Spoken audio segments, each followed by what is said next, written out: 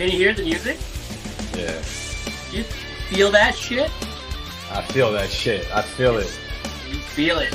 Oh, does it just get you fucking right out? Fucking right. I can feel it tingling in my left kidney right now. No. That's from when the doctor went in. You still feel the doctor in there. I still feel the doctor in there. I feel that stench, boy. But let me tell you this. I like the background, man. I like the music. Yeah, it gets you right out. We're trying to add lyrics to it. I promise I'd stop saying that a while ago, but it's my podcast. Fuck it. I had this custom made. Yeah, I bet. You need I don't know. I don't really see no, gotta find a heavy metal guy.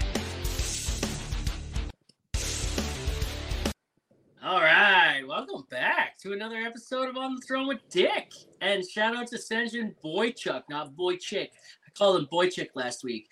So shout out to Senjin Boychuk for that incredible intro, outro music. And yeah, love that guy. You can find him all over the socials. He's fucking trashing and clawing at the ranks. You know, he's trying to climb. Let's get him more followers. Anyways, and shout out to this week's guest, Mr. Mike Faria. It's not Faria, it's not Feria, it's Faria. Faria. Hey, what did you say about your mom there? Someone used to say something about her last name, and it was... Yeah, man. Kids were pretty brutal to me about pronouncing my last name. Teachers could never get it right. But when kids found out my mother's name, Ophelia, and they hit me in third grade with, we were doing the your mama jokes, and there are some kids like, Ophelia, I'll feel your balls. Your mom wants to feel my balls. I was like, oh, you scumbag. That's a good one, though. Unfortunately, I haven't met another Ophelia other than my mother to hit with that joke. Keep looking, man. Scour the internet. I'm sure they're there, Man, no, kids are fucking savage, bro. And, can you, think about it, third grade. My daughter's in first grade. That's 2 years from now. And she's saying shit like that. She's learning compound words right now. My sister and I were just talking about this. My daughter's starting to pick up on compound words. She's like, if you get a star and then you turn on a light, you get starlight, right? And I was just like, oh, this kid, man. I remember when my sister was that age, my wife and I were hitting her with compound words. Motherfucker, right? Cock sucker, right? And we were teaching her these words, man. She was 7 years old. And that's where my daughter is now. And I'm just like, no. And I said to my sister this morning, I'm like, she's learning compound words. It's my time to shine. And then my sister's like, no. It's our time to shine. And hopefully, you're a little more easier on my daughter than I was on you. I'm the same way with my boys, man. I've been, unfortunately, I guess it's just the nature of, I feel like, of the business I'm in, the cursing and the stuff. I'm always spitting shit out of my mouth, and not even realizing it. And my kids picked up all of those words when they were younger, but it took a lot of work to make them realize not to repeat the shit. Yeah, my daughters too. But my almost 4-year-old repeats it on the daily, right? And it's fine. I told them they're allowed to say it at home around us, right? Say it all you want. Just when you step out into the world, remember it's time to put that shit away. And my oldest, man, she understands the assignment. She doesn't do it at school, and she doesn't do it around other people, which is amazing. I love that. But the moment she comes home, it's like she's held that in all day long, and it just comes out. And I love it. I love it, man. It's got to be hilarious, man. It's got to be hilarious to hear. Ah, dude, the shit that comes, and my youngest daughter, she knows how to use the word fuck. And she uses it in the proper context, right? She'll drop something on the ground. She's like, fuck. Right? Yeah, man, you're good. You know what? Yeah. She stubs her toe. Fuck. Hey, bro, I got you. I feel you there, right? I say the same shit. Why not? Yeah, man. Oh, shit. How you been, man? I've been good, man. we've been trying to knock this out for a minute, but unfortunately I had these surgeries that were going on. I had a big kidney stone that was fucking my life up, and it was even harder to get out than the pain I was experiencing, man. They went in through. Originally, I'm like, yeah, get a kidney stone out. They do that little shockwave shit through your back and just, shake that little fucker out. No, they're like, we got to go in through your dick, and we're gonna send in a laser and what's called like a little grabber, like a little basket retriever, fucking thing, as if they're working on the fucking ISS up there, fucking repairing the fucking space station. They're like, we're gonna send in a little grabber, camera, everything, and it was a brutal process, man. It was the worst part was the stent at the end that they had to get out and pull out at the end. It was like a metal string, and it kept a little space in my kidney so it wouldn't kind of close from the beating it took from the surgery, and urine could flow. So they just kept a little straw in there, a little stent, whatever. I was telling them, well, you guys keeping a little Coke straw in my kidney, I guess, just to let everything flow. And they laughed, and they're like, yeah, the way we got to get it out is you just come in after, 2 weeks after surgery, and the lady pulls it out. And when I came in for that, man, I'll tell you, there's nothing I was more scared of in my life. Even my near death with alcohol experience, it was nothing more scary than that thing coming out of my fucking dick when she pulled it out. And I felt it. It felt like she was pulling my spine out of my shit, man. It was horrible. Shit. Was there blood?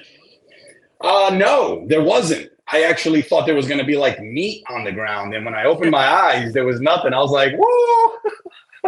Shit. Yeah. It's like, so when you're pissing with that little thing in there, like, does it affect the flow? Does it affect the stream?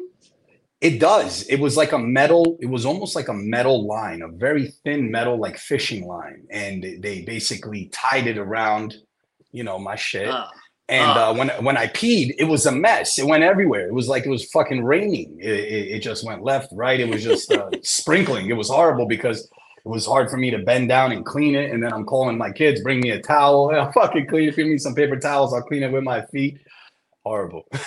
It's like that shower head, the one where you can change like the flow and like, is it gonna come out like pulsating? Is it gonna come out like a shower, like rain? Is it gonna come out like you change it for like when you want to like get up there in the butt and give yourself an enema, like it's pulsating and coming out you hard, right? Like, oh, that's exactly how it was. And out of all of those things, you would think that the peeing would have been frustrating. But listen, the frustrating part was waking up with morning wood. The fucking first day I woke up, I had some wood, bro. I felt the thing pulling.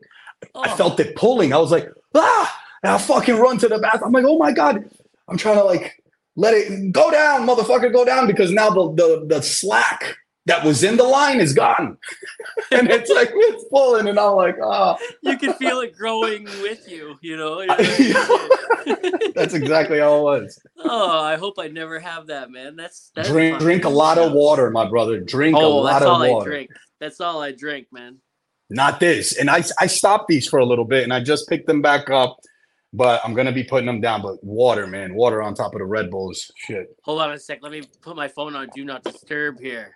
Oops, wrong one. That's the wrong button. There we go.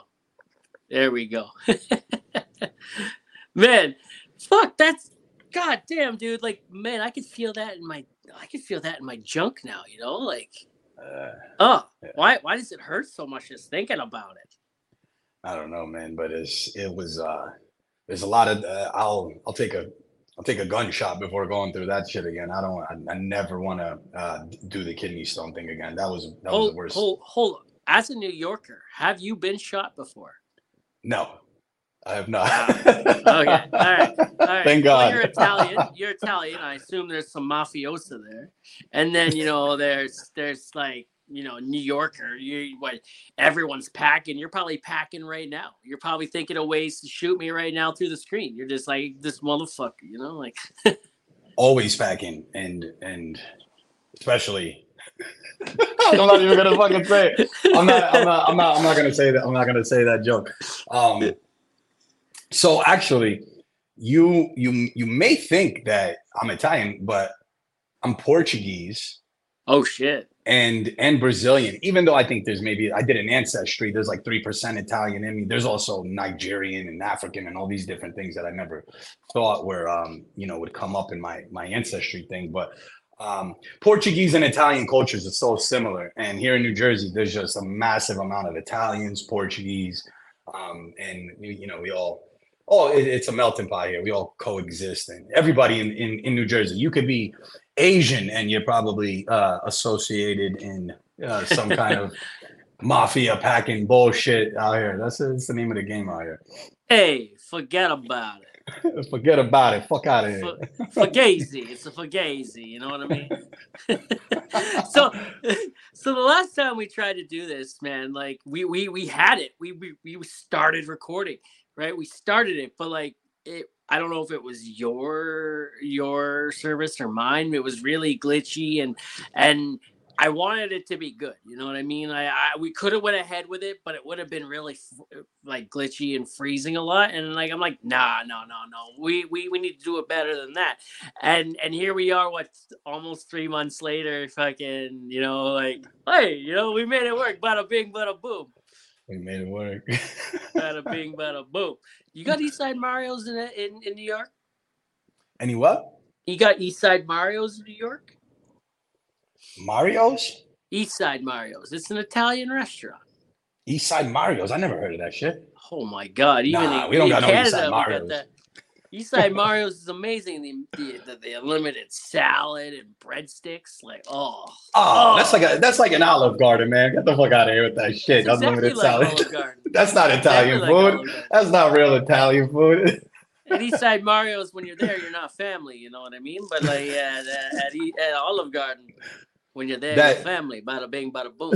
Olive Garden, in comparison to Italian food, would be like Taco Bell to Mexican food, is it? I don't eat that shit.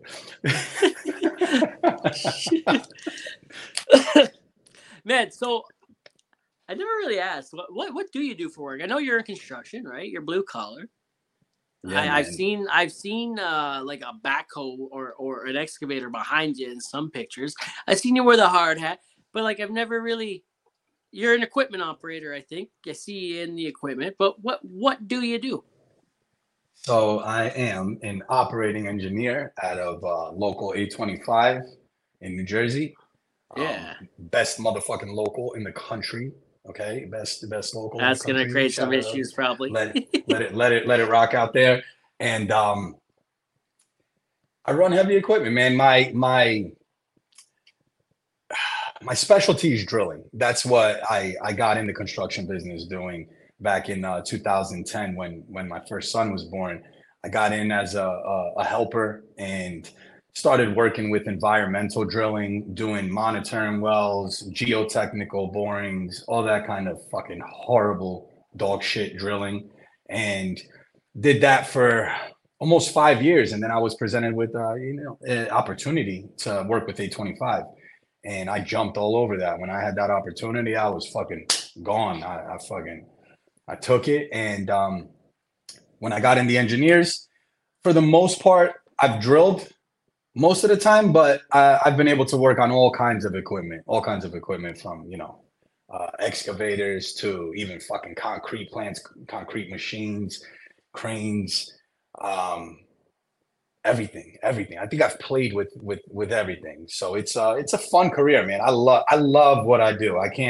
It's frustrating sometimes. The people are fucking frustrating, but as far as having fun and getting shit done, I love work. I love that shit. Hell yeah. Speaking of the frustrating people, I know you saw my video last week where I was like, I'm really like, shout out to my boss for being so dedicated to the diversity and diversification program. It's gotta be difficult hiring this many people with disabilities, like like and I wasn't taking myself out of that equation either. I could be a straight up dummy sometimes, I'm definitely a window licker too, Oh shit, man. Like I was mad that morning. That shit was funny, man. There's no I feel like in the construction business you meet the most intelligent and stupid people at the same time, bro. And it's all of us. Oh. I'm one of them. I'm one of them. Oh yeah. Oh yeah, there are days where I surprise myself, like, shit, that was smart. Fuck, good for you.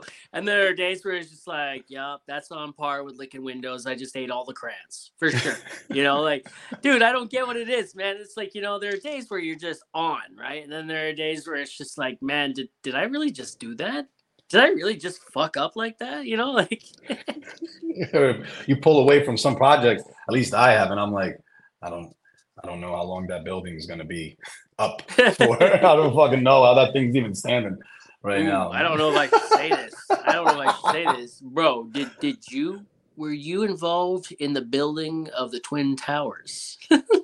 No, but I know people that were. I know a couple drillers that were doing mini pops for the building of the rebuilding of the Twin Towers. I know a lot of people that were involved in that work back then, and there was a lot of fucking money to be made, man. People were getting fucking wet with money over there.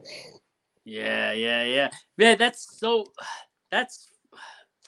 blows my mind, you know, like we see these world-class projects, right? And we know people work on them, but we don't think that we're ever going to rub shoulders with them or talk to them, right? And here I am, you know, like, you know, fucking, you've probably built some pretty incredible shit in around New York City and Jersey. And yeah, man, here in Jersey, we've done everything, man. I've worked on colleges to sky rises, to new courthouses, to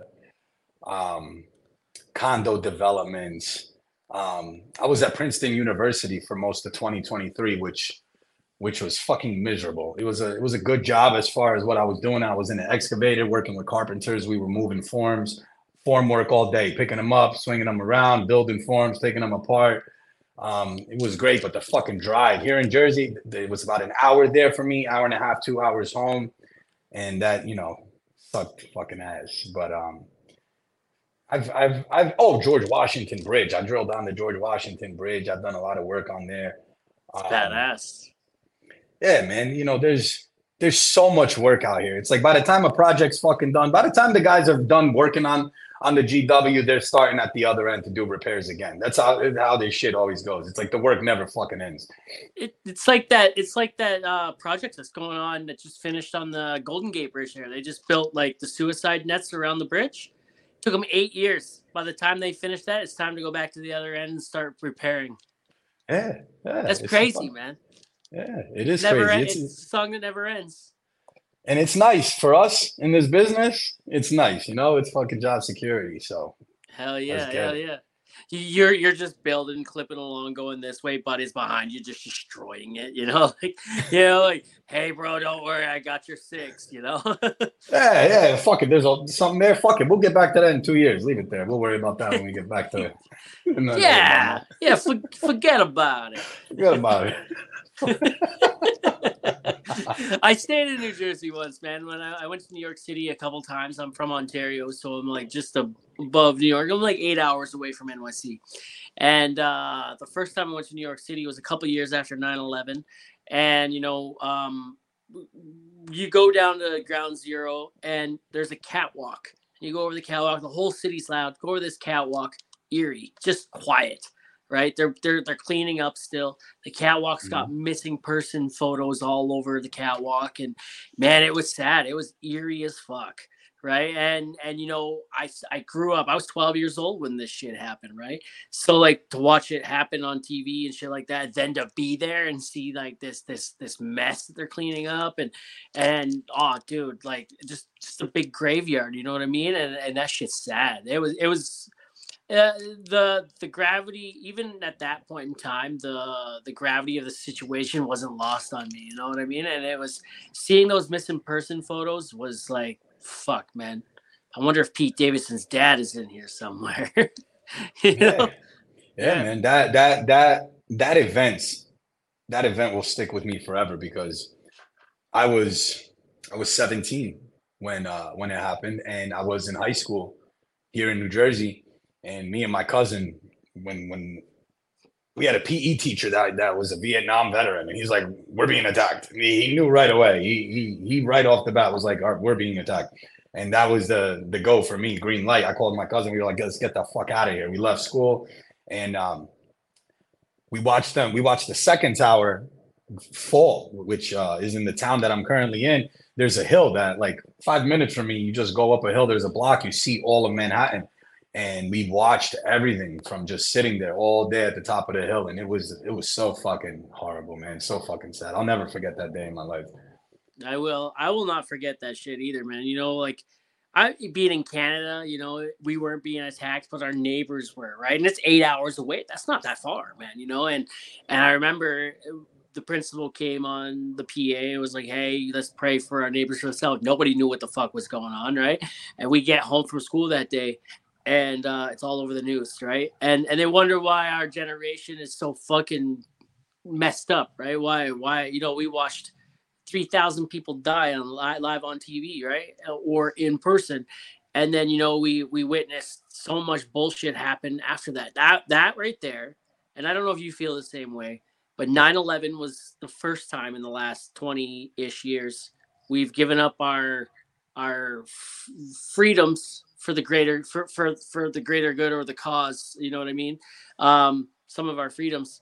The second time was over the last 3 years, but yeah, man, I think it's insane, you know, and I'm not trying to make it political or anything like that. I'm just saying, you know, like that was the first time in my life I remember like shit's changing, right? Like It was changing, and it was like changing in the sense of like to a faceless enemy.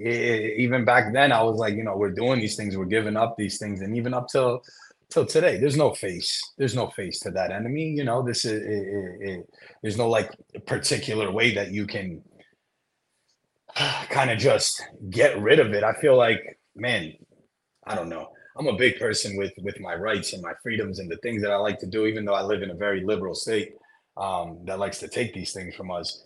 But till this day, I feel like we'll always feel the things like from our freedoms being taken from what happened in 9/11. You know, it's just yeah, it set the tone for the future of the United States of America on how they handle shit, man. And it's unfortunate, but it's the fucking world we live in today. But little did we know the fucking internet was gonna be the way it was today. Everything's right. All the freedoms of everything's right here on the fucking phone. Anyways, it's like they got access to everything, man. It's right here. It's right here, dude. Like, and most of us don't even use our phone the way that you can use it, right? We don't even use 10% of its, you know, the way that it can be used. If you had told me, even 5 years ago, if you told me I could be making money off my phone in the palm of my hand, do it, basically having fun, right, on social media, I would have laughed in your face, right? Yeah. When I was posting like crude Facebook posts back in like 2007, thinking I was funny, you know, like, haha, you know, who knew one day that I'd be cashing in on that shit, you know, like, it's fucking weird. It's fucking mind blowing, dude. You know, it's who knew? It really is. I think, not that I knew, but I think I was trying to do this shit back on MySpace, and not in what I'm doing today, but back in the day when MySpace was out, man, I was all over that shit. I think I had like 20,000 friends, and I was trying to like put music out, and I was like, man, this is like the way right here. We're fucking zooming. And then Tom, you know, fuck you, Tom, for ruining MySpace and fucking all that bullshit. I love MySpace. I love Tom, man. Tom was in my top 8 of my friends, man. Remember how you can add top 8? I made Tom in my top 8. Stop. Tom was in our top 8, whether we liked it or not in the beginning. He was your top friend. Yeah, in the beginning, Tom made himself number 1. But then he got, you know, then he stopped being so fucking selfish and let you choose, right? And then I'm like, hell no, Tom's been there since the beginning, man. Tom will be at least number 8, you know, like. I remember Tom, that, dude. Yo, I'm so glad Zuckerberg didn't do shit like that, dude. You know, like that top 8 shit caused some real drama in your friend circle. You know, it was like, you know, you didn't tell someone you were friends with them anymore. You sent messages. You're like, fuck you. You know what, bitch? You're in my fucking top 8, but you're like number 7. You know, like I think I had a girlfriend in high school who was like number 1. And towards the end, I didn't tell her I was breaking up with her. She just dropped to number 8. Fuck you, bitch. And then I don't even think we even communicated that it was over. She just slid right out of the top 8. I'm like, you know, you're number 9. Fuck you. Never called her again. See you later. Yeah, Shit, man. that was ghosting. That's how you ghosted people back in the day, you know? That's how you did it. And bro, fucking MySpace, Tom. Thank God, like you said, Zuckerberg didn't have to kind of parade himself around with the Facebook. Like Tom. Tom enjoyed it. He liked the limelight a little bit. I feel like that's he why loved it. he loved it. That's why he was number 1 on everybody's friends list. And everybody fucking knew Tom back then. You know, I tried to find Tom, how to get a hold of Tom to ask him to come on the podcast. Can't find him anywhere. No, he's somewhere, man. I think he fucking sold. He's doing. I want to say I found him, not in the sense of on Instagram, but because I was doing music back then, music production, and all my music on MySpace froze, and I was so mad. Like I was like, "Fuck, I can't play it. It's still up, but I can't play it. It's still up till this day. Can't play it. There's no data there." And when I looked him up, I don't know. Apparently, I think he's a very rich man, just outside of the limelight now. He took his beating and fucking left. Oh yeah, no, I don't think he lost at all. He didn't take no beating. He's just like, you know what? Maybe I'm not on. Maybe I don't own this platform no more. But I got millions of dollars. It's like Ronda Rousey. She got paid like fucking $300 million to take 10 shots to the face and go home a loser. No, she didn't lose. She took 10 shots to the face for $300 million. She's very much a winner. Fucking right. Yeah, generational retirement right there with that shit. Fuck. Yeah. You know what? Like, hey, her kids will never have to work. Her fucking grandkids will never have to work. And all she had to do is take 10 shots to the face. You know what? Kick me in the nuts 10 times. I won't have a feeling down there, but hey, nobody working no more. I don't need feeling. I got $300 million. Pull a stent out of my dick with a fish line for fucking 10 million. I did it for free. The fuck out of here. Well, did you do it for free or did you have to pay for it because you're American? So I didn't pay for it. My insurance did. I guess I paid for it. I guess in that sense, yeah, because we have an hourly deduction for healthcare that gets taken out of our benefit package. Pretty fucking nice, you know, and it's a nice number. So I did pay for it when I think about it. I did. I paid a lot, but I paid even more. I paid even more for when I got sick. If you would have known the fucking bill that came out of the hospital from when I had liver failure from alcohol abuse, that fucking bill. I was in 2 hospitals. I think one hospital was almost $700,000, and the other one was 1.5 million. It was over a $2 million bill to my insurance company to save my fucking life. I got my fucking money's worth from my insurance. You better believe that. Shit, dude. Yeah, no kidding. $2 million. You know, like, do you feel lucky? Do you feel lucky to be here still? Because, like, dude, you were dunzos. You were gone, right? You put your head between your legs and kissed your ass goodbye. I did, and I feel very, very lucky to be here. I even feel very lucky to have had the insurance I had from work, because in some cases, let's say if maybe I would have had, which I'm not sure of, but let's say I would have had the state insurance that wasn't as good of an insurance as my work insurance, maybe the same kind of efforts wouldn't have been put in to save my life like they were. I feel like those things do play a role in America in the health system, and it's fucking sad. You know, the kind of health insurance that you have can affect whether you live or die in some circumstances. And I feel very lucky, very, very fucking lucky, because at that time I was laid off from all the drama and the shit going on with the separation from the mother of my kids. I was like right at the line where I was about to lose my health insurance, and I made it in there, right, still on the, you know, good to go. So yeah, you're just like, hey, I'm right at that line where I'm gonna lose it. Let's try to fuck my life up right now. Now's a good time, you know. Now's the time. Hey, you know what? I'm gonna lose that shit in like a week. Fuck it. Let's just fucking, go into liver failure. You know, let's just go all the way. Let's just go all the way down. I'm in the rabbit hole. Let's go to the very bottom. Yeah, like, hey, full send, no breaks. You know what I mean? Just fucking give her, right? How did that happen anyway? Like, that's what kind of attracted me to your page a little bit. You know, we had a lot of mutual friends, a lot of the same people that we follow, you know, because we're blue collar, we follow in that, it's that circle, you know, big industry, small community, you know. But and so I went down that rabbit hole. Then I saw like you in a hospital bed. Then, you know, you have this whole story on it. Even so I'm like, oh fuck, let's learn about this shit, right? So then I got into it, and you know, it's a very big thing, mental health and addictions and blue collar, and you know, like it's all intertwined, right? So like, you know, I felt like that was something worth talking about. Yeah, man. You know, I felt like for most of my career in construction, I felt like I was on an average. I felt like I was like on an average scale of like drinking like everybody else, man. We fucking go to work, we get out of work, bang down some beers and bang down shots. You know, I get home from work some days after a tough day at work and take between 5 to 15 shots, maybe a 6 pack.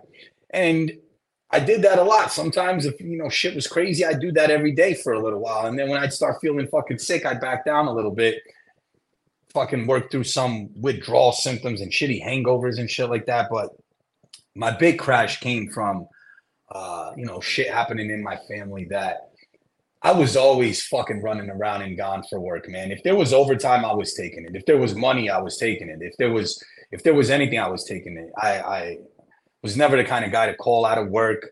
I was all about getting the money and trying to give my family a better life. And through that, it took a lot of my presence home out of the equation. And in the long term, that ended up creating a lot of problems that I wasn't able to really see or foresee coming. That eventually led to the mother of my kids, you know, cheating on me. There was infidelity. And when that occurred, it was like the biggest blow to my life that I had ever received, because my family was my fighting force. It was like why I fucking got up every day. It was why I busted my ass. It was why I smiled. It was my driving life force. And when that happened, it just felt like it was gone. You know, like she ripped it out of my fucking hands. Everything that I had fucking been working for. And it flipped my life upside down, man. The cheating hurt, but it was more so the fact that I could never come back from that. So therefore, our family dynamic was destroyed, and I fucking broke down. I had a mental breakdown. That's tough, man. Fuck. Dude, that's rough. And I exactly, you know, a lot of guys, a lot of men and women go through that, right? Like, you know, the women of the industry go through that too. And you know, you hear about it a lot, like, and you get it in the comment section a lot.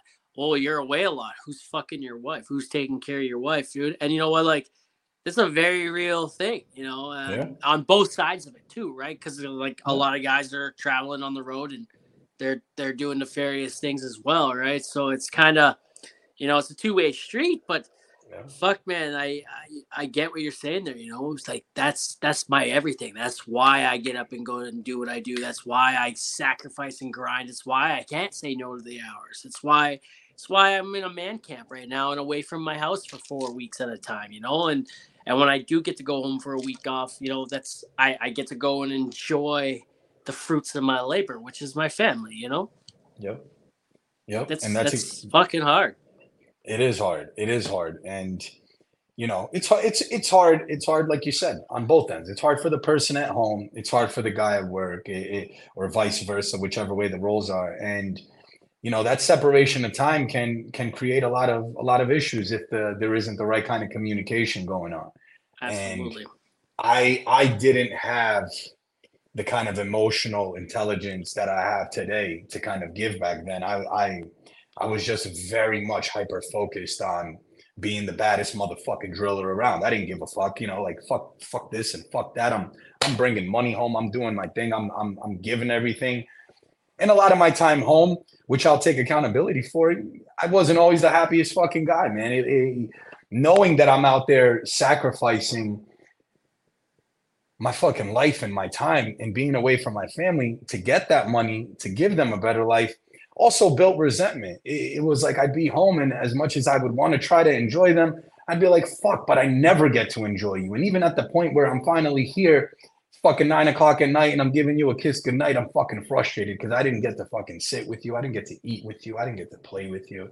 And I'm fucking mad. And I kind of stayed in that vibe for a long time. And I was an asshole to everybody. You know, it definitely came off on my vibe of who I was. I was definitely a completely different person and wasn't so aware of the person I was becoming, sacrificing the time I was with my family for work. You know, it changed Yep. me pretty fast. Oh, dude, it's amazing how, when you're young, you start off and you got the world by the balls, and or so you think, right? You're just like macho man, like I got it all. I can have my cake, you need it too. You start off happy go lucky, and it's amazing how in just a little bit of time the viewpoint or your mindset, can sour that well, where it's just like, fuck, what am I doing here? And it just changes everything, like, for me, it was at the beginning of the pandemic, where like, my wife and I have been together since high school. This is the life we've always known, where, I'm away working, and, I sacrifice, and they understand. My wife backs me 100%. The moment she says this is enough, I'm gone. Right. Like, I don't need this. I do it because I want us to have a better life, but I can make a good life at home too if I really wanted to. You know what I mean? Like, if not if I really wanted to, if we really had to, I could figure it out. I would figure Right. it out. But so the beginning of the pandemic, right? I spent 20 days at home in 2 years, right? It was 6 months on, less than a week off. And I did that for 2 years. And it got to the point where everything bothered me. Everything. I was questioning everything. Like I was finding issues where there were none. I was creating them in my head, right? And like something like I have like something in my hand. I drop it, it'd be the biggest fucking deal. I'd be like, oh, you fucking bastard, oh, you cocksucker, right? I'd just lose it. And and that even included with my wife. She said something to me. She's like, even when you're away, you still have to find a way to be a husband, right? I get it, you're away working and you're not here, but you still got to figure out how to be my husband when you're not here, right? And she's like, so that meant like, you know even a little bit of dirty talk on the phone, you know what I mean? Like, hey, bada bing, bada boom, and Do I what you gotta wasn't do. doing that. I wasn't doing that. I was checked out. I was checked out of everything, right? And fucking 6 months at a time will do that to a guy. All you're doing is working. You don't see an end goal to this. You're not getting any further ahead.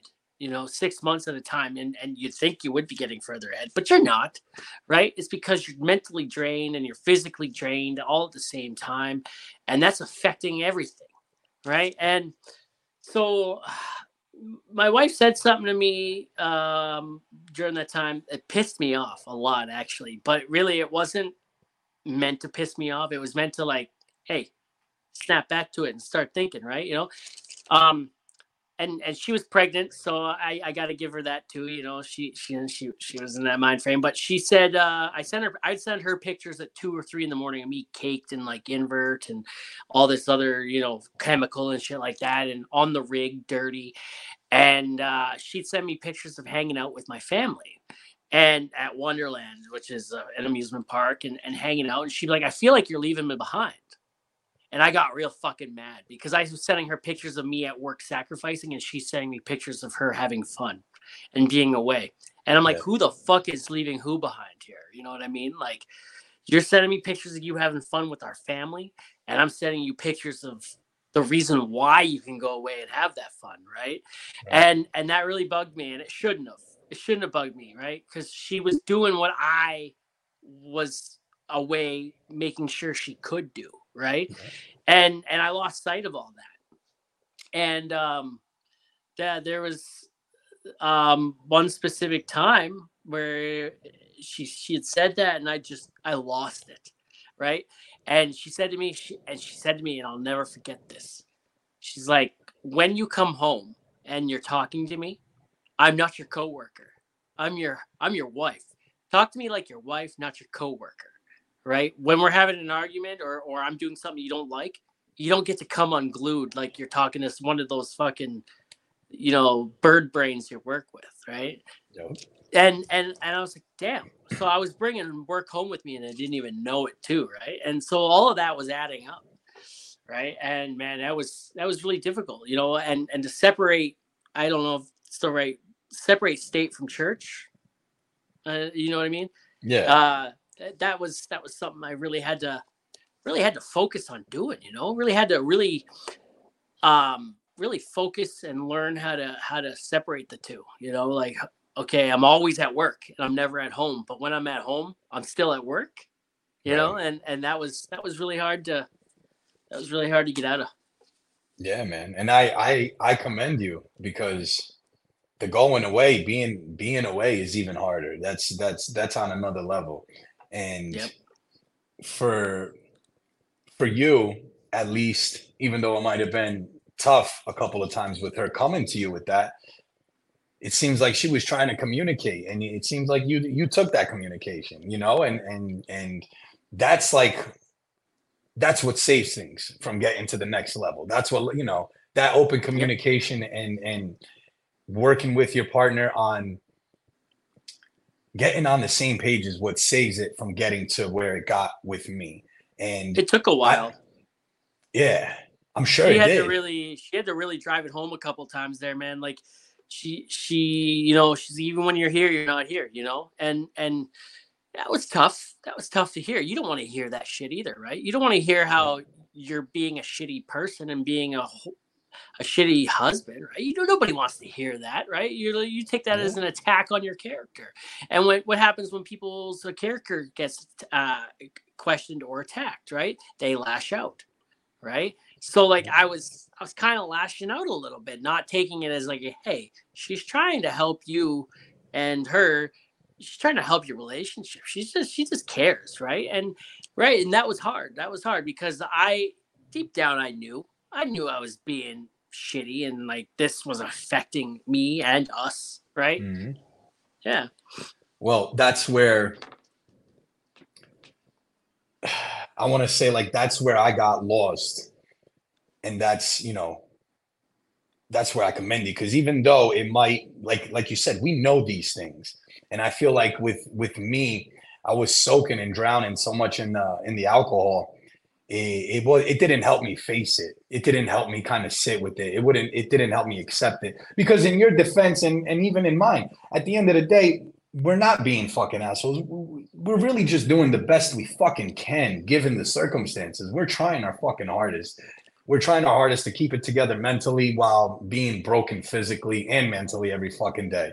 It's not fucking easy. So, I give you props for that, man, because I got lost in that, and I wouldn't accept or hear that noise. I was like, I'm doing my fucking job, and that's fucking it. Like, I'm doing my job. If I'm home in a bad fucking mood, I'm allowed that space because of the shit that I have to go through. But I didn't accept the communication. I didn't want to. The relationship wasn't healthy, and shit, the cards just kind of fell the way they were gonna fall at that point. But when the whole space after when I just saw the family breakdown thing happen and I took off work, my big goal was to try to get this separation happening in the most peaceful way. And it just, I know you've never been down that road, but that's a fucking mess in itself when, you got to split up and all of this shit, kids and this fucking, it was just a disaster. So on top of the infidelity, on top of me not being at work, I'm over here like, God, all this shit's gonna happen now too. And I was just fucking trying to fucking forget it, knocking them back and trying to forget the bullshit, and just got lost in the sauce and went all the way deep down, and you almost died. Yeah, man. I had liver failure, kidney failure, hepatic encephalopathy. cardiac issues, respiratory issues from the withdrawal I was going for, and jaundice, yellow eyes, 270 pounds, filled with bile and fluid of all, I couldn't go to the bathroom for a long time. Big mess. And drinking till I was basically dying in this bedroom right here, gasping for little breaths of air when my mom called an ambulance to come check on me. So it was a fucking disaster, and that's a nice way to put it. Yeah, man, I've seen your videos, and I followed that story. You're like laying in the hospital bed. You were in a coma. Yeah, man, I was induced. Yeah. It was induced because of the alcohol withdrawal. When I got to the hospital, I was headed in the direction of going into cardiac arrest, and the only option to kind of stabilize my body was to induce me, put me in a coma, and have me on life support, breathing machine, that whole deal. Fuck yeah. Well, like that's, yeah, man, you could see it in your face, like in those videos, man. Like your face was like you had some meat on the bones, right? Like now you can see it now. Like you look healthy now, right? Like then even in the bed, you're just like you're just a blob, right? I'm not trying to say you're fat, but like you were bigger. I was. A blob is the perfect way to describe it. I felt like Jabba the Hutt. I felt like when I woke up and people were visiting me, I felt like Jabba the Hutt. Like, yeah, come. I just felt like fucking, hey, how you doing? Did you have a sexy little thing on a leash next to you or what? No. Yeah, right. I fucking when you when I woke up, man, the mother of my kids had taken my kids out of state. She went to upstate New York where she's from originally. And when I woke up, I was so fucking embarrassed, the humility. I couldn't walk. I was shitting myself. I was pissing myself. I was fucking, my dick was all shriveled up. That thing wasn't blinking an eye for another 6 months to come. It was a fucking it was a mess. I was basically like a brain and eye sitting in a bed that could open its mouth to talk and eat, and that was about it. I was like that for a little bit. Shit, man. What did like how long were you in the hospital for? Like how long was that stay? I was only in the hospital for I believe 5 days because that was when the pandemic had landed. Oh, yeah. And the big deal, the big thing when I woke up, and for all the drinkers out there, it's everybody in our business, and not everybody's going to be an asshole like me. The majority will not. The majority of people won't be like me or go through the experiences I did. But one of the most memorable and horrible experiences I went through there was they gave me this fucking medication when I woke up called lactulose. And it sounds like something you shit yourself. That's exactly what it is. So it's a liquid that basically my body, my blood, everything, my brain was heavily impacted by different things that my liver couldn't break down, pneumonia, all different things because I was going through liver failure. All these different chemicals and different enzymes and things went out into my bloodstream and my body. What the lactulose did was it would kind of absorb those chemicals, bring them into my stomach and shit them out. You would shit it out. So now all that bile is starting to flow out of you, and this medication helps tremendously. The problem is it's like the strongest fucking laxative I ever took in my life. The second it touched my lips, I'd have to look at the nurse and be like, carry me, take me. 2 grown men picking me up, dragging me to the bathroom so I could go. The first 2 days I woke up, they were writing down how many times I went to the bathroom. I believe that it was between like 40 and 50 times both days that nurses carried me to the bathroom. Wow. And let me tell you, as big as I was, filled with fluid, when I would go to the bathroom, boy, I'm surprised I didn't take off and fly to the fucking moon with the kind of power that was fucking blasting off. Holy fucking shit. It was almost kind of orgasmic. I was like, woo! Fuck. It was fucking insane. And then I'd look and I'd be like, that's what I'm full of. And I would just see highlighter yellow liquid. Like it looked like some radioactive shit in the fucking toilet and be like, woo. Why we're am I getting coming better. out of my ass and my dick? This is weird. Fucking everywhere, man. It was horrible. So I was there for about 5 days, and they're like, we have to send you home to recover, or COVID's gonna kill you. If you get COVID, you'll die.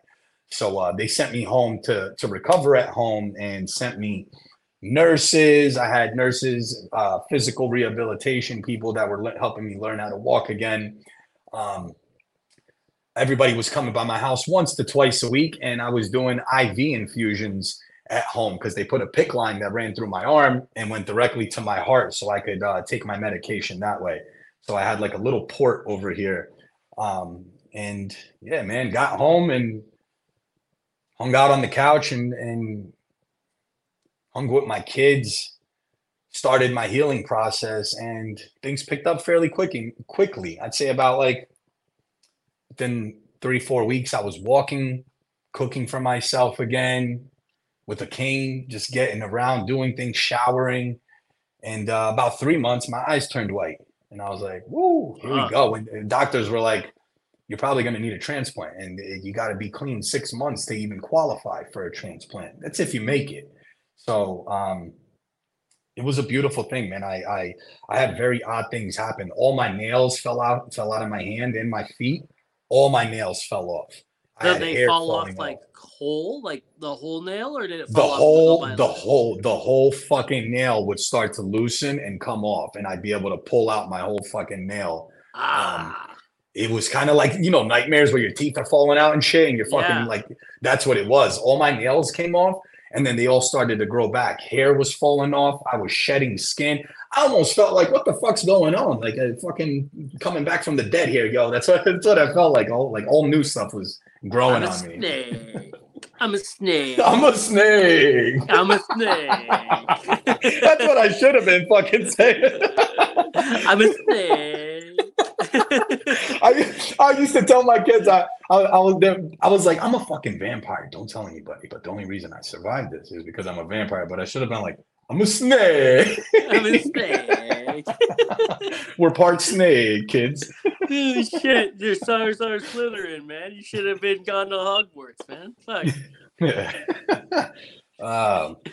That was a fucking ride, man. It was a ride, but it was the best experience as far as in making me the person I am today that I had ever went through. I wouldn't change it for anything. It was a gift to me. It was a gift to my kids. It was a gift for my family, for me to kind of have been pushed over the edge to transform into the person I am today. So it's like, I love every part of what happened to me, even though it So was learning experience for the kids for sure, man. At least they know now, right? They don't have to, wonder. They've seen the damn thing, right? They know, like, shit, man, like, this is what'll happen if I jump into that life, like, yeah. Most people are worried about, their kids finding out firsthand, like from their own experience. Well, shit, they didn't have to go through it themselves. They watched you go through it, right? And that's the best gift I think you could have given them. Yeah, they watched and they helped. They helped me. My boys, which back then were, I want to say 10 and 8, maybe 9 and maybe 9 and 6. They were about that age. It was in 2020 that both of them, they were like my little like nurses at home. They'd help me with my changing pads from sewing myself. No, Yeah, I man. couldn't do it. Couldn't do my it. kid, obviously I was home and I had my hospital gown on my couch, but they helped me with everything. I used to fill up these urine bottles with the jug, the big handle. Oh yeah. And they used to come by and be like, and take it and then go run into the bathroom to dump it. And I'd be like, come on, man, I'm your fucking dad. And how did we it laughed smell? like shit. It smelled like fucking death. It smelled like pneumonia. Oh. It smelled horrible. And we kind of made it fun. In the beginning, it was a little bit like tough for them, but it was fun. They helped me through everything, man. Like we built such a bond at home at that time. And I'll tell you real quick, so these IV infusions, I'd connect to a port and I'd fall asleep while the IV just hung and gravity fed medication to my heart. there was a day that they went out. They went out with my mom. I got like fake Halloween blood. I was able to start moping around the house, and I put blood all over the fucking port, and I put it all over myself. You know, I'm fucked up like that. And then they get home, and I'm like fucking laying there like I'm dead with my arm out, and the port, everything all bloody, and they're like, "Oh my god, Dada, Dada," and I'm like, "Ah!" My older son was somewhat traumatized, but also laughed after. He was almost in tears, and then he started laughing. I'm like, it's a joke. When I had my appendix out, I woke up in the recovery room afterwards, right? And as I was waking up, the first thing, and I was on my eyes hadn't even opened yet. I'm like, nurse. And the nurse comes over. Yeah, what can I do for you? I'm like, tell my wife I didn't make it. Right. And then she starts laughing. I laugh. I'm like, I can't really laugh. It hurts to laugh. And she's like, I can't do that, sir. I'm like, just do it for me, please. You know, and she's like, I can't. Right. I'm like, just giggling. Like the drugs are just like fucking me right up. Right. And that's the first thing I think of as I'm waking up. I'm just coming to tell my wife I didn't make it. Right? Like, we gotta fucking have some fun and laugh. Gotta do something, man. Yeah, dude. Like, what the fuck's the point of going through all this shit if we can't have fun with it? You know, like, fuck you guys. Absolutely, man. Absolutely. Yeah. So, do you suffer any lasting effects from this still, or what? The lasting effects that came from it were, I ended up having to do diverticulitis surgery. I had diverticulitis, so they needed to remove 22 centimeters of my colon. Ooh, I thought you were gonna say your dick. I was like, ugh.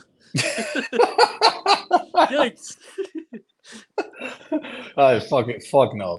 It would. They had to take 20 centimeters of my colon. That was a horrible experience. I also suffer from glaucoma, which isn't caused by alcohol. That's a genetic, more hereditary disease. But doctors do feel like the alcohol abuse definitely made it come earlier, and definitely made it helped intensify. Premature ejaculation, all in my fucking eyes. Right in the eyes. Right in the fucking optic nerve. Right in the fucking optic nerve. Bullseye. Ding. Bullseye, yeah. What else is there? As far as liver, as of last CAT scan I did, my liver is listed as fibrosis versus cirrhosis, which doesn't mean I have cirrhosis, but my liver has suffered some heavy fucking damage. And if I ever wanted to get a confirmation, which I really don't feel the need to, because my liver's been functioning just as normal as everybody else's since it got better, I'd have to do a biopsy. But one thing that I learned in this experience was a lot of this shit on how you heal is what you believe, and your faith in your healing, your faith in whatever it is, your higher power, your God. A lot of it really is your perspective. And if it's coming from a positive place, we just heal a lot faster. Like, I healed so fast because I had a doctor that was on top of me, giving me a great perspective and telling me not to worry, no matter what other doctors were saying. So in a sense, I'm a healthy human being. I have everything okay with me now. The last surgery I just did, the hernia, should be the final thing I needed to square away from all this bullshit with the alcohol, because the hernia came as a result from the diverticulitis surgery. So I would say today, I don't have any health issues at all. Got lucky, man. Yeah, I got very fucking lucky. Very lucky. Well, you got a YouTube story, don't you? You're on YouTube with it? I put it on YouTube and I started to share on there. I haven't been able to kind of give the focus that I want to my YouTube channel, but I'm starting over there. I'm starting to make my way because Lord knows, I don't know. I'm trying to make, I guess, longer videos, because it's kind of great to the reels and things like that. It's great to kind of get the message out there, but I enjoy these kinds of things, longer, deeper communications and That's why I love the podcast. Yeah, it's great. That's why I love the podcast, man. This is exactly what it's about, And you've got your own podcast now, or are starting it anyway.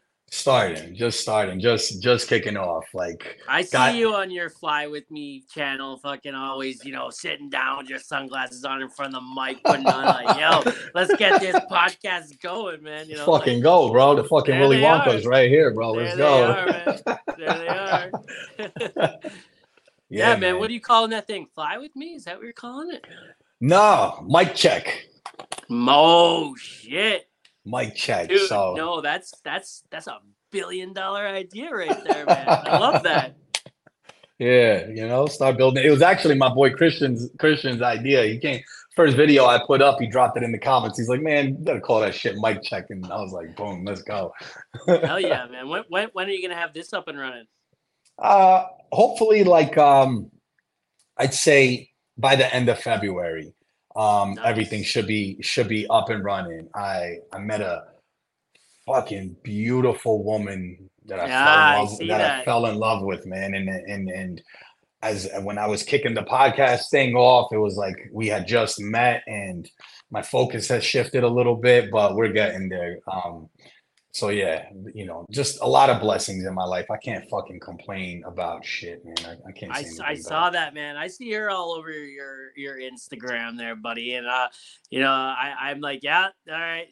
I figured that's why the podcast hadn't come out yet. I'm like, there's a reason why this thing ain't up and running yet. What's going on? Look down your Instagram. Oh, there she is. There's the reason. Yeah. She's good for you. Yeah, man. She's a blessing. Between the kids, basketball, fucking maintaining the house, again, right now, it's just me in the house, and it's a lot, bro. Fucking dad doing laundry and cleaning, and my kids, we all get in and get down together. This is a little boot camp here. Everybody got to hold their own fucking weight. Everybody got to push their own. They were fucking running piss jugs for you. Fucking right. You fucking running piss jugs at 9 years old. You better believe you're doing laundry at fucking 12. What the fuck? Yeah. Fuck yeah. Hey, man, part of this fucking boot camp regimen, we're going to put you through torture tactics. Now you got to drink that piss. Drink that piss right there. Let's see. Come on now. Yeah, man. Yeah. It's a lot. It's a lot. And when things are going good, when things are running nice, we have a beautiful system here. Everything kind of flows, but then my boys are getting older. They're going from taking care of kids to now getting to teenagers. Everything's more complex. The communications we have, this shit's fucking work. It's a lot of fucking work. I have 2 daughters, man. My oldest just turned 6, and when you think about it this way, at 6 years old, she's 1/3 of the way to adulthood. That's fucking scary, bro. Like I said, the compound word thing, man. Like this time, fucking even 6 months ago, dude. I'm thinking about how much she's changed in 6 months. And every time I go to work and come home, and it's staring me right in the face. It's coming up to me, and it's like it's taunting. Like it's I go away to work, she doesn't know how to do this or say this or add this math in her head. Like 3 to 4 weeks later, I come back and she's doing it. Right. And, shout out to the school system. Shout out to my wife for keeping on top of that. Her evolution and her growing older and growing up, it's spitting in my face, It's like, hey, look what I learned while you weren't here to teach me. Look what I learned. This is another thing. And it's like, shit, well, it all comes back down to being away and living with that burden of not being able to be there to be that person, and that's the mental side of it. There's a lot to it, but at the same time, man, when I get home, is it time to put these kids to bed yet? Because I haven't been home in 4 weeks, and that first one's for me. I'm coming for it, like put these kids to bed because I want my wife right now. Go outside and play if it's daytime. Go outside and play. I tell my wife this all the time, man. We haven't been able to get away in well, because of the pandemic and shit, we haven't really been able to get away much in 4 years almost. And you know, you add that on top of that, my daughter was too young to get away. So now we're looking at 7 years, right? We haven't really been able to get away in 7 years. I'm looking forward to getting my wife back. You know what I mean? I don't want my kids to grow up too fast. I want them to enjoy where they're at, and I want to enjoy them where they're at. But getting my wife back, man, we were together for 12 years before we had kids. We did a lot of fun shit. And, you know, so getting my wife back and being able to take her on a date, being able to, like, you know, go out for dinner without the kids around or go on a nice vacation. I want my kids to come on vacation with us, but to be able to take my wife on vacation, just the two of us again, man, that's some shit I'm looking forward to in the future, you know? But at the same time, I want my kids to take their fucking time growing up too, right? Like, so, you know, that's the kind of crossroads where I'm at right now, you know? Well, I know that place. And what's nice is as they get older, when they start getting to like my boy's age, where 13, you know, 12, 13, that kind of stuff, you start to be able to kind of enjoy those things a little bit more with your partner, you know, because they don't need to tag along to everything. You know, they don't need to be a part of all that of every single thing. It's so important to have that alone time with your significant other. It's so important, especially 12 years before having kids.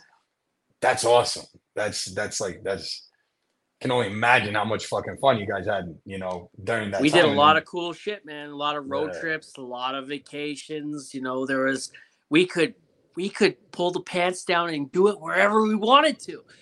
You know what I mean? Like, hey, you know what? On the floor in the living room, which is now where the toys are, you can't do it while Tickle Me Elmo's fucking staring you in the face, right? You know, you fucking, you know, like, oh, hey, Bluey or fucking The Wiggles is on. It's hard to get it on when you're fucking watching The Wiggles, you know? I want to sing along to those damn songs too, you know? Like, yeah. You're over there fucking, you know, beating it up and you hear, stop it! And you're like, fuck. It's not easy, man. It's not easy. Yeah, man, we had some good times, right? You know, that's what's helping, you know, like knowing that we had a lot of good times before that happened, and knowing that a lot of good times are waiting for us on the other side of that too, right? Like we're still trying to have another kid here, maybe two at the end, right? We're trying for one more right now, and if the next one's a girl, we got to try for that boy, right? If the next one's a boy, maybe we try one more time. I don't know. But we would definitely want to have another one still, right? Which to me sounds like, you know, starting at the beginning again, and my back and my knees already hurt, right? So like it's like refinancing, my man. You're starting all over again. Shit. I've never fucking thought of that. That's how I've always looked at it. You're locked in, and now the second you bring a new one on, that's a refinance, locked 18 years. Damn, that's it. You're locked. You thought eggs were expensive at the grocery store, eh? You thought eggs were expensive before. Wait till you fertilize them. Well, locked in, bro. And it's like that's how I always look. And then you look and you see your kids. They're older. Like mine are 12 and 10. That's how it works. You go to start. You know, like I got 8 years of life on that mortgage with them, and you know that's. That's how it is, man. But God bless you. You still want to have more kids. I have the idea. I've always had the idea open in my head with the right particular, you know, person if they ever came along. But without the right person in my head, it's like, I'm fucking good. Yeah. We'll see what the future has to hold for me. We'll see. Absolutely. Yeah, I got a question for you. Yeah. Do you know what viscosity is? I do, because I'm a fucking driller, bro. What, you crazy? So what's viscosity in your words? Let's hear it. So viscosity, viscosity to me is like, you know, if I'm mixing like a fucking batch of revert or fucking mud, I'm sticking my hands in. I'm having a tough time with the words to describe it, but viscosity, fucking the thickness of the cream. Like the thickness of the cream. Boy. It's the thickness of the cream. We don't want watery cream. We don't want to put cream and it just runs down your fucking hand. It's got to sit. It's the viscosity. The thickness of the cream, maybe. I don't know. That's the definition. Keep talking. I got the KY jelly ready to go. Like, shit, that's hot. Fuck. That's what I. The reason why I'm asking is because the podcast is sponsored by the Mudman, right? The Mudman deals in viscosity, the thickness of the cream, if it comes out too thick, we got to water it down. But if it comes out too watery, we got to thicken that shit up, right? We gotta it's all about eating pineapple or watermelon or some shit, right? You know what I'm saying? Fucking so right. the Mudman deals in testing equipment, fucking all your drilling fluid and laboratory testing equipment needs. The Mudman's got your back and whatever is coming out the front, So but for you had a lot of the viscosity of those shits wasn't very viscous. It wasn't thick at all, man. You needed some like Metamucil or some shit. Maybe some sawdust to thicken that shit up. Some sawdust, some fucking revert, something. I'll tell you that if they would have used the mud balance on my shit, it would have failed the test. Oh, now we're talking mud balances. Now we're talking mud balances. Mud balances. I can tell you the camp food maybe had a really it was a good mixture, it ran out, but it was fucking thick. It was solid, but the way it ran out, I thought I was going to be making a mess all over that bowl. Yeah, bro. And that's, I don't know what kind of heavy cream the Mudman works with, but I've super fucking, what the fuck was it fucking called? Super mud. Super mud's always been my favorite. 18%.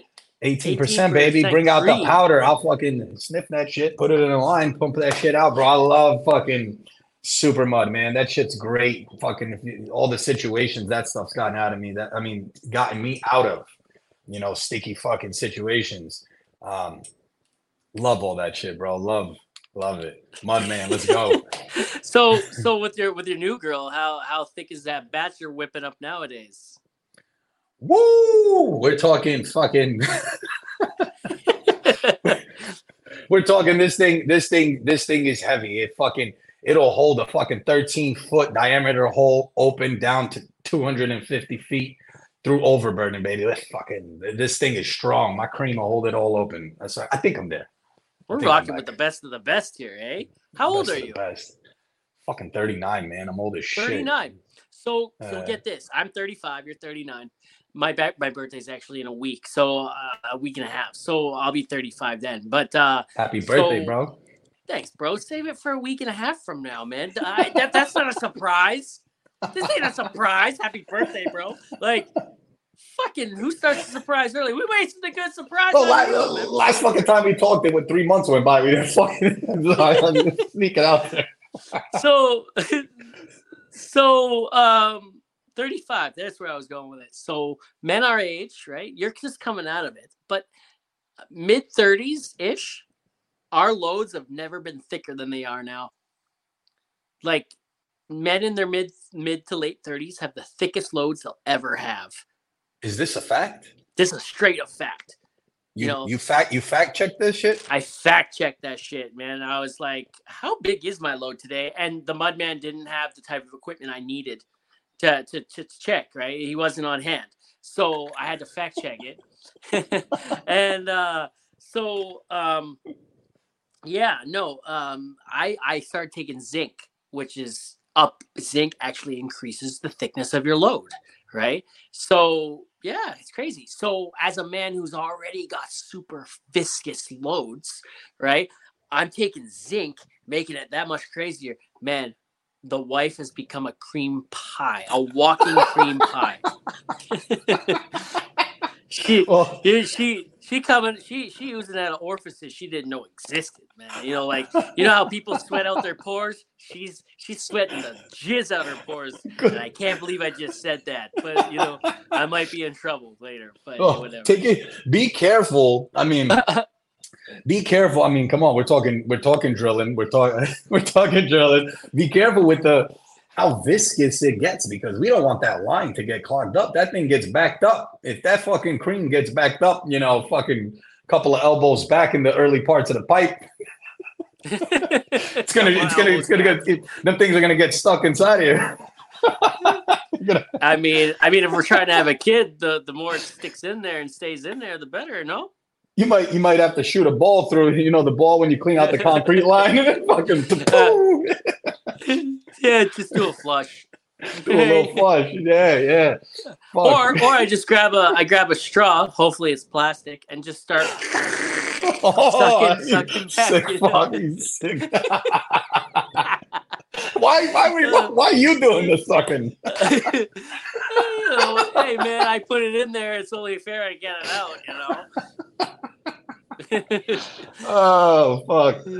Yeah, so man. shout out to the Mudman, www.mudmarket.com. If it wasn't for the Mudman, the headphones and the mic here wouldn't be a thing, or they would be. I would just had to have paid for it myself. Shout out to the Mudman. Love that guy. Solid individual. He's been a big friend of the pod and a big supporter of the pod. So I love that guy. He never gets too upset with where we take the viscosity question. I'm not afraid to push the limits there. It's interesting. This might be one of the better conversations we've had about viscosity. So, like a lot of people are just like, oh, with viscosity, right? But like you coming from drilling, you know what viscosity is, and we could take it places it didn't need to go, but it needed to go, Fucking right. And if anybody's just looking to have a good time with some mud, and even from Mudman, I don't know if anybody's ever had some fun with laying out, 300-400 feet of plastic in some area and just making some fucking nice mud and slicking in that shit up. Your kids will have the best fucking time. They'll fucking take a ride of their lives playing with that shit. It's probably not too healthy. It's probably got some carcinogens in it, but fuck it. You only live once. We're all gonna die of some type of cancer, am I right? And I work on a vac truck, bro. So like, I'm inhaling all the oil field chemicals. So hey, you know what?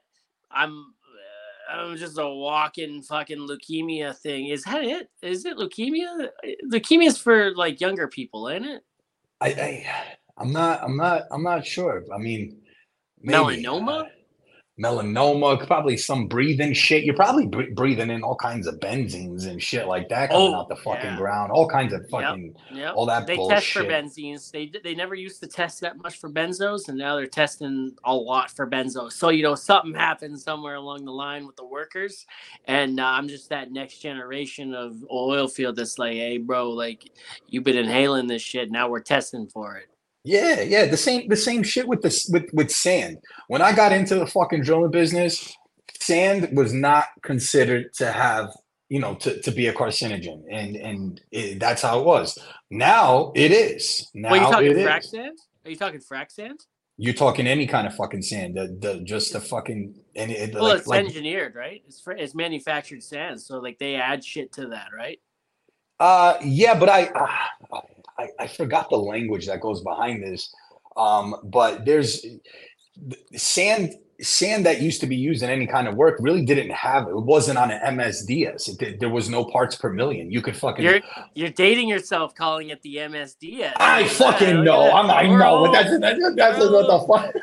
We're all, it's the MSDS. No, bro, it's the SDS now. No. It'll always be the MSDS. It's like the Bernstein Bears. It'll always be spelled Stein, not Stain.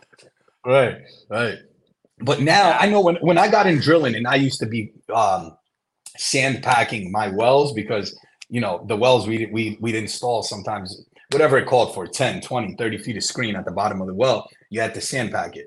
So sending down the sand down the hole, a lot of guys would be sitting there holding it on a wench. Sand would be pouring in front of their faces, and all this shit's going in your fucking face. You're taking in these parts per million, these little tiny specks of sand that are crystals. And I'm not sure if even beach sand, that shit will get in your lungs. It will fuck you up. I definitely have. I inhaled a lot of it in my career. Yeah, we're constantly, we're guinea pigs, they'll talk about us in 30, 40 years about the shit that we've went through and figure things out. Too bad it'll be a little bit late for us, but it'll be helpful for our kids. Fuck it. I'm just waiting for Marvel to call at this point, man. Like, I don't know what kind of fucking Marvel character I'd be. fucking got like sand slinging out of my dick or some shit, you know, like here's some norms. Yo, Holy you shit, want to what's the parts per million coming out of that guy's dick, right? Like you you want to know? I drilled at DuPont. I'm sure you're familiar with that name, DuPont. That DuPont, is that like paint? DuPont, they do like fuck. They make everything. They make like they sponsor NASCAR. They sponsored Jeff Gordon, did they not? Yeah. Fucking DuPont. They like they're used for all kinds of products, like in fucking shit for your house. You'll see DuPont all over stuff. They have a huge plant in South Jersey, and they used to do like some kind of nuclear testing and all kinds of shit there with radiation. I heard stories from guys over there in the 70s and 80s. They go home because there's large areas at this DuPont plant that you need to be, I think it's level C, full fucking everything. You can't fucking breathe. You need full respirator, all that shit. There's H2S in the grounds and all that fucking bullshit. And there were like stories of guys, they'd go home in the 80s and 90s there and sleep in their beds, and they would be like green or pink, like tie-dye sweat coming out of them from whatever it was that was going on at the plant. And it's fucked up. Our business is fucked up. I don't know how many fucking times, at least now I'm drilling inside the cab. When I used to do the geotech and I was outside and I'm out there running the fucking machine and I'm looking down the hole and I'm breathing everything, that sucked ass. Now I'm in the cab. I close that motherfucker up. I shut everything and I'm fucking, a little bit in a better space. Hell yeah, man. I love that. When do you go back to work? You're off because of your hernia or what? Yeah, I'm off because of the hernia. I got about 3 weeks till I go back to work. Then I can start maneuvering around. And even though I'm an operator, I still fuck around and get dirty with the guys. I go fucking try to do shit or, fucking stay busy here and there. Unless they're a big group of assholes, then I sit my ass in the machine and I don't fucking get out for shit. Hey, you know what? You guys are pieces of shit. This is an air-conditioned cab. I'm just going to chill in here today. Y'all have fun, okay? Let me know if you guys need something. You guys want a little bit of cold air? That's cool. I'll open the door for 2 minutes. That's it. You want to get all mad fucking signaling and shit, then fuck you. No air, no doors opening, and we can talk, through our lips here with fingers and shit like that. Yeah, universal sign language for I am the operator. Mm-hmm. Yeah, man. Put that middle finger on each hand up.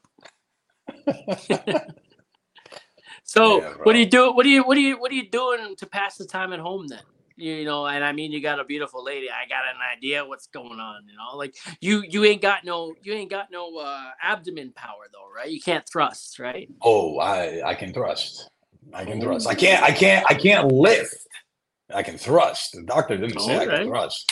Okay. And nobody said I couldn't be thrusted upon. Oh shit, dude, is she pegging? You're getting pegged? No, you sick fuck. I'm talking about.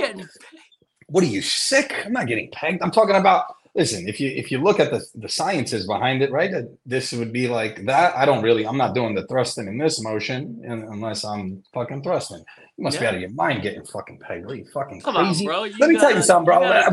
When I was in the fucking hospital, they stuck a catheter up my fucking ass. And let me tell you, that was worse. That was worse than the fucking coma. I remember being half asleep coming out of my coma. So the way they put a catheter in your ass is like a balloon. They put it up there and they blow that bitch up and it kind of like catches everything. Nothing will ever enter my ass again. Not a fucking finger, not a fucking gust of wind, my boy. Nothing will fucking enter my ass. Gust of wind coming out. That's it. This motherfucking exit only. This is a one-way deal. Fuck that. So why is that? When they were putting it up there, they found your G-spot or what? And you got a little worried? No. But when they were pulling it out, they basically had to. I was still like coming from the coma. When I woke up, I was handcuffed, and I was like, "Why?" And they were like, "Because you were resisting so much. You were pulling out your fucking dick catheter. You kept fighting us and trying to work with your other catheter." And I woke up. I had bruises. Like I was in my sleep saying, "Don't peg me. Don't fucking get the fuck away." And I tried to fight it while I was asleep. I think that's just what you wanted to say, but really you were just like pushing back on them. You're like, yeah, can you put that balloon deeper, Daddy, or what? Like... I do remember in my head thinking, half asleep, half dead, Jabba the Hutt, swollen, in my head, like, to the nurses when they were removing that catheter, like, and I may have said it, but I know I said it in my head. I was like, it wasn't coming out, and I felt so much force. I'm like, just wet it, spit on it, just wet it, just spit, just fucking spit on it, and it'll come out. yeah, fuck that, man. This past summer, my wife and I tried butt stuff for the first time, and like, I was in the shower. We were in the shower, and I like said, fuck it. I went, like I put the tongue there, right? We're in the shower. It's clean, right? I made sure of that first. And she got me back, bro. And like, let me tell you, like, she found the G spot, my guy. Like, it was, let me tell you, like, farts and poop aren't the only thing. It's not just a one-way street anymore, man. Like, it's not. She also had to fucking probably get through a little bit of an Amazon forest to get through to your streets. You know what I'm saying, right? Well, to her, in all fairness, whenever I wipe, I pull a lot of that out. Like, I go in there with the fucking, I go in there with the fucking machete, and it's like chopping. Like. You fucking wipe and you see a fucking TP toilet paper is full of fucking hair. It looks like it's a fucking... Dude, I don't even know if I'm getting it all out when I'm wiping now. It's mostly just hair, dude. I was like, did I shit out hair? Is that hair stains coming out now? Like, holy fuck. You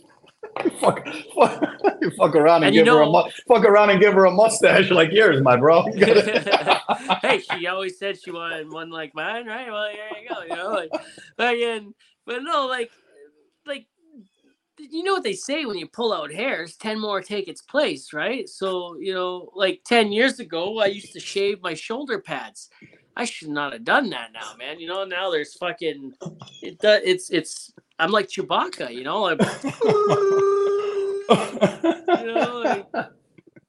fuck, holy fuck, bro! Holy shit!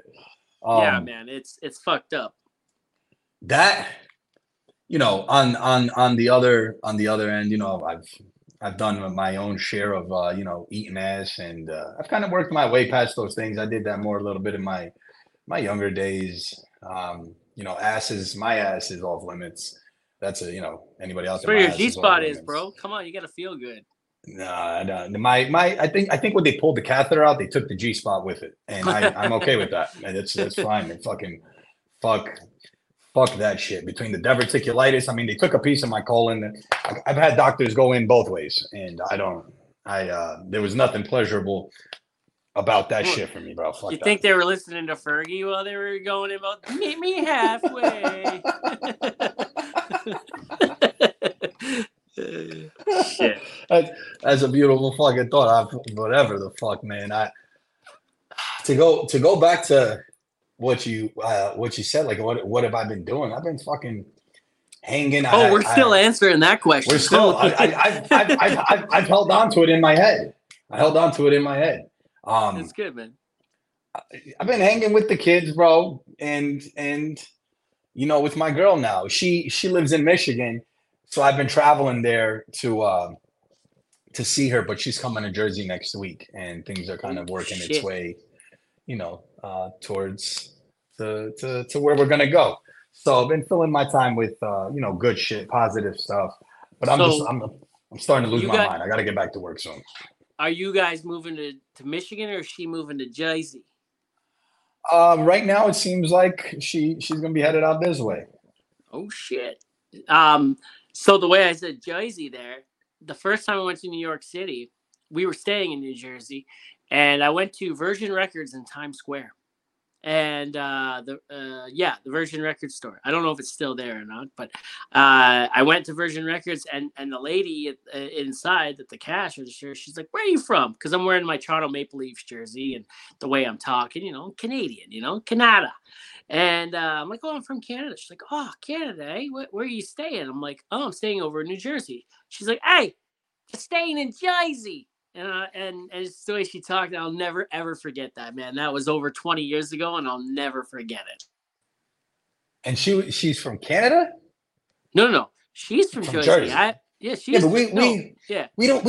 we don't sound like that. We don't say Jersey. We say it's fucking Jersey. Jersey. It's fucking Jersey. New fucking Jersey. Jersey. How far is Staten Island from you? 30 minutes. 30 minutes. You ever been to the Staten Island dump? No, not that I could think of particularly. No, maybe went by it, but not been there. On the Jersey Shore, okay, Vinny often refers to the Staten Island dump, and that's where I can't remember her name. She was on the first season. She was fucking she left. Angela, I don't remember her name. Fuck, I don't remember it. But he's like, "Hey, girls like you come from the Staten Island dump." And just talking like Guidos, wake up, Guido. So GTL, baby. Cabs are here. I'm getting all my fucking your Jersey Shore shit out, all the Jersey Shore. It's listen, Jersey Shore was cool.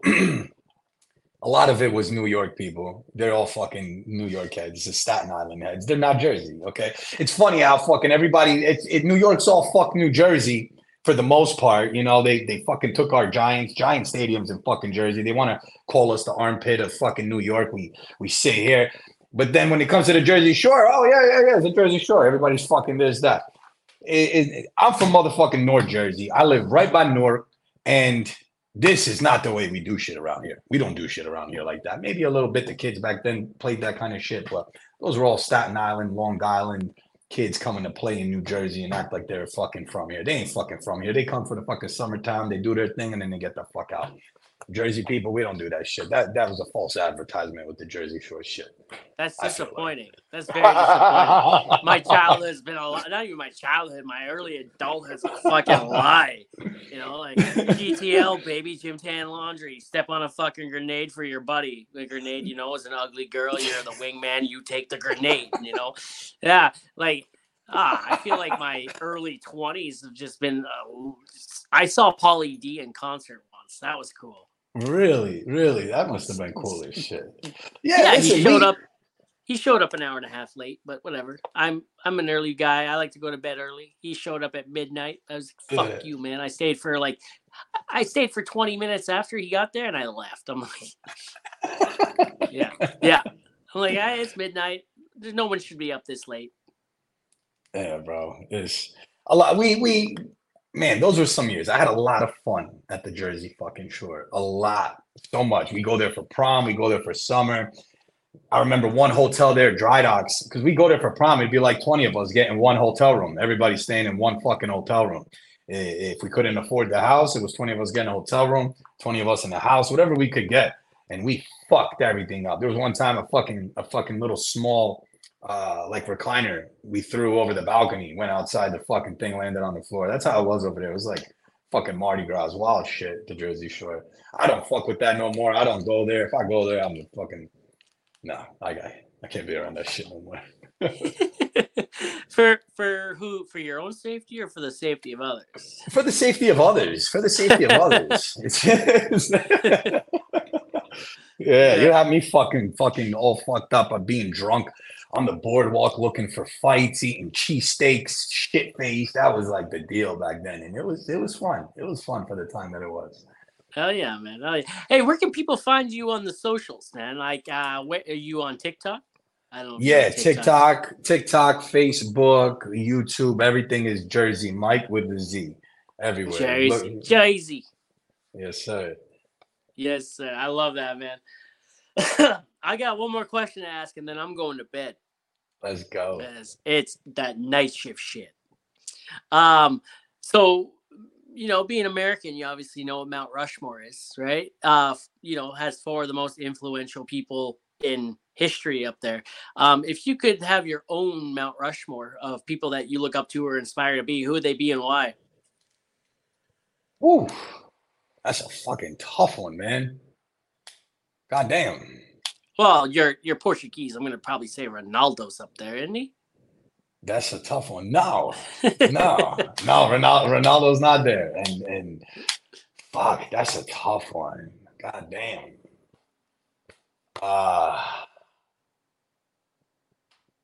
Let me see.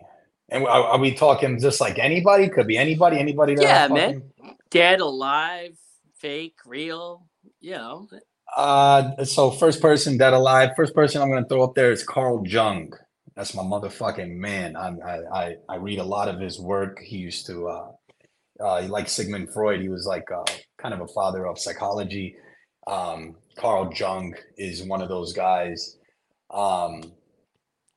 Second, let's throw Jesus up there. We're gonna put Jesus up there. He's gonna be. I heard he's well hung.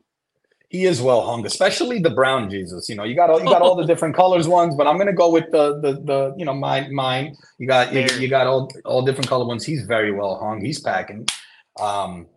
He's up there. And next in that fucking line, my mom, man. My mom is like the strongest fucking human being I've ever met, and the things that I've put her through and she's endured raising me, and to still appreciate me as a son and smile and be there for me, my kids. My mom's my fucking hero all fucking day.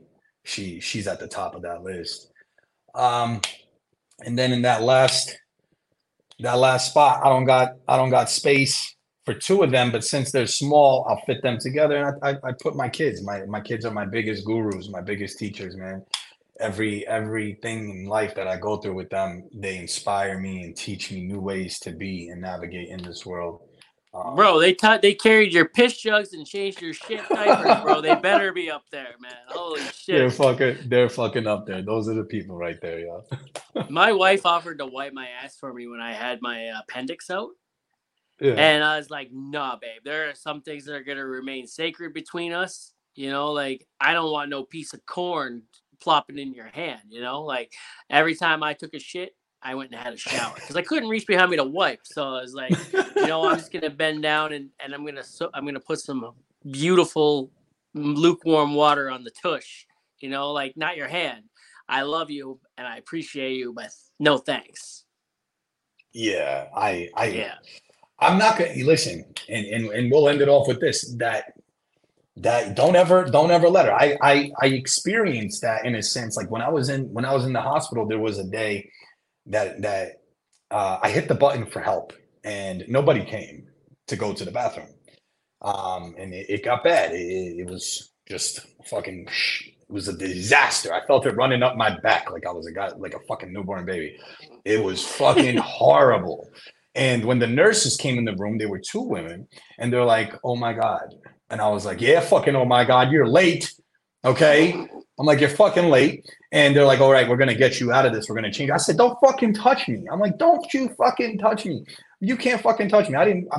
It was like, I was not having those women take my hospital gown off me with my fucking, you know, shriveled dick shriveled up, not, you know, fucking shit all over, covered in shit, Jabba the Hutt, fucking bile leaking out of me. Like, yeah, like, no. And I sat in there for about 2 hours fighting with them. Like, no, you fucking get me a male nurse in here. I'm not doing this shit. And eventually I gave in, and both the women cleaned me up, and it was the most humbling thing I've ever experienced in my life. And so now one of them wants to, is one of them your girlfriend now? Is that no. They seen some shit literally that would change their life. I told those nurses, you guys are all fucking heroes, because if it wasn't for this experience I had in here, the things they do to care for people, man, they deserve much more money and much more praise for the things they do, man. For real. Amen to that. I love that, brother. Man, this has been a lot of fun. I'm glad we finally got this going, dude. Me too, man. Hell yeah, it was fun. This has been a lot of fun, man, and I can't wait for your podcast to be up and running. I can't wait to give that a listen, man. I fucking love listening to podcasts, man. So like, you know, if I could support someone else that I know who has one, I'm all fucking for it. So. Well, you better believe you're gonna be on mine, and we're gonna get a little bit more in depth with your story. And yo, this was so fun, dude. I do a lot of podcasts. I talk about my story a lot, and this was the funnest one with so much, like, so many jokes and good laughs, man. It was heavy and light at the same time, and I love that shit. Yeah, man, like your shit, like the Viscot, you know, it was a heavy ass situation. It hit your back, but it was so runny, it was light, you know, like, ugh.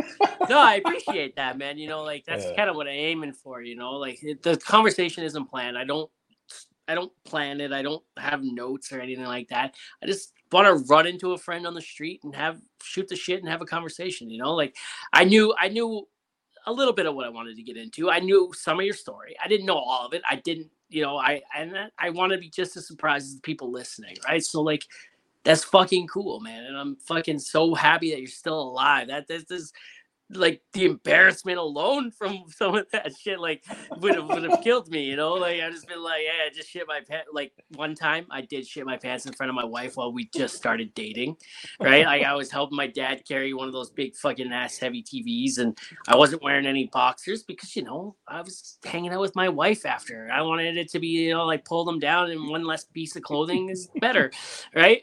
And turns out that wasn't so great. She was right behind me. I shit my pants. It ran down my leg, and we still talk about it now. And this is the beginning of our relationship. She married me, bro. It's a keeper. That's a keeper. That's a keeper, man. She loves you, bro. She fucking loves you. And she even offered to help wipe later at a later time, man. That's love. What a gal, you know, what a gal. Like fucking right. I wonder if she'd get free Blumpkins now, you know? Like she's already willing. She offered to touch it. Why not put the nose right down inside the fucking business, you know?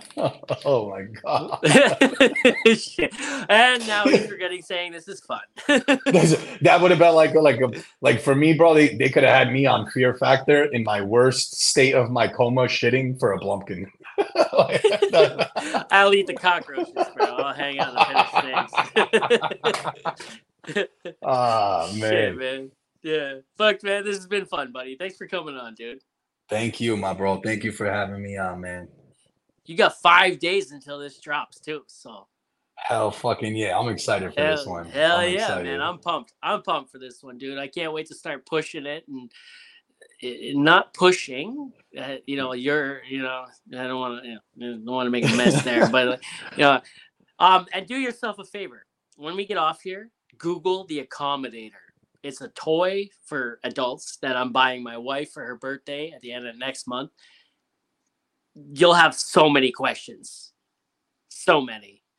Just Google the Accommodator. We started talking about this a month ago, and like it's still on my mind, and I just can't get it off my mind. It's always going to be there.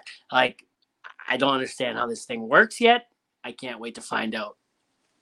Yeah, man. I'm gonna check it out, bro. I want to check it out. The Accommodator. Go to images. You're gonna see it. You're gonna be like, is this like Blue Waffle or something? Like Two Girls One Cup? No. I think this is more complex than that. Oh, okay.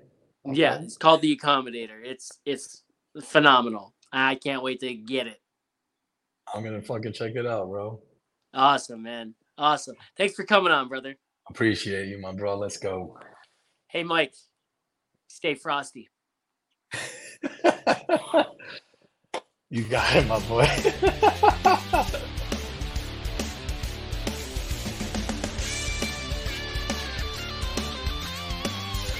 Brought to you by Mudman Heavy Cream.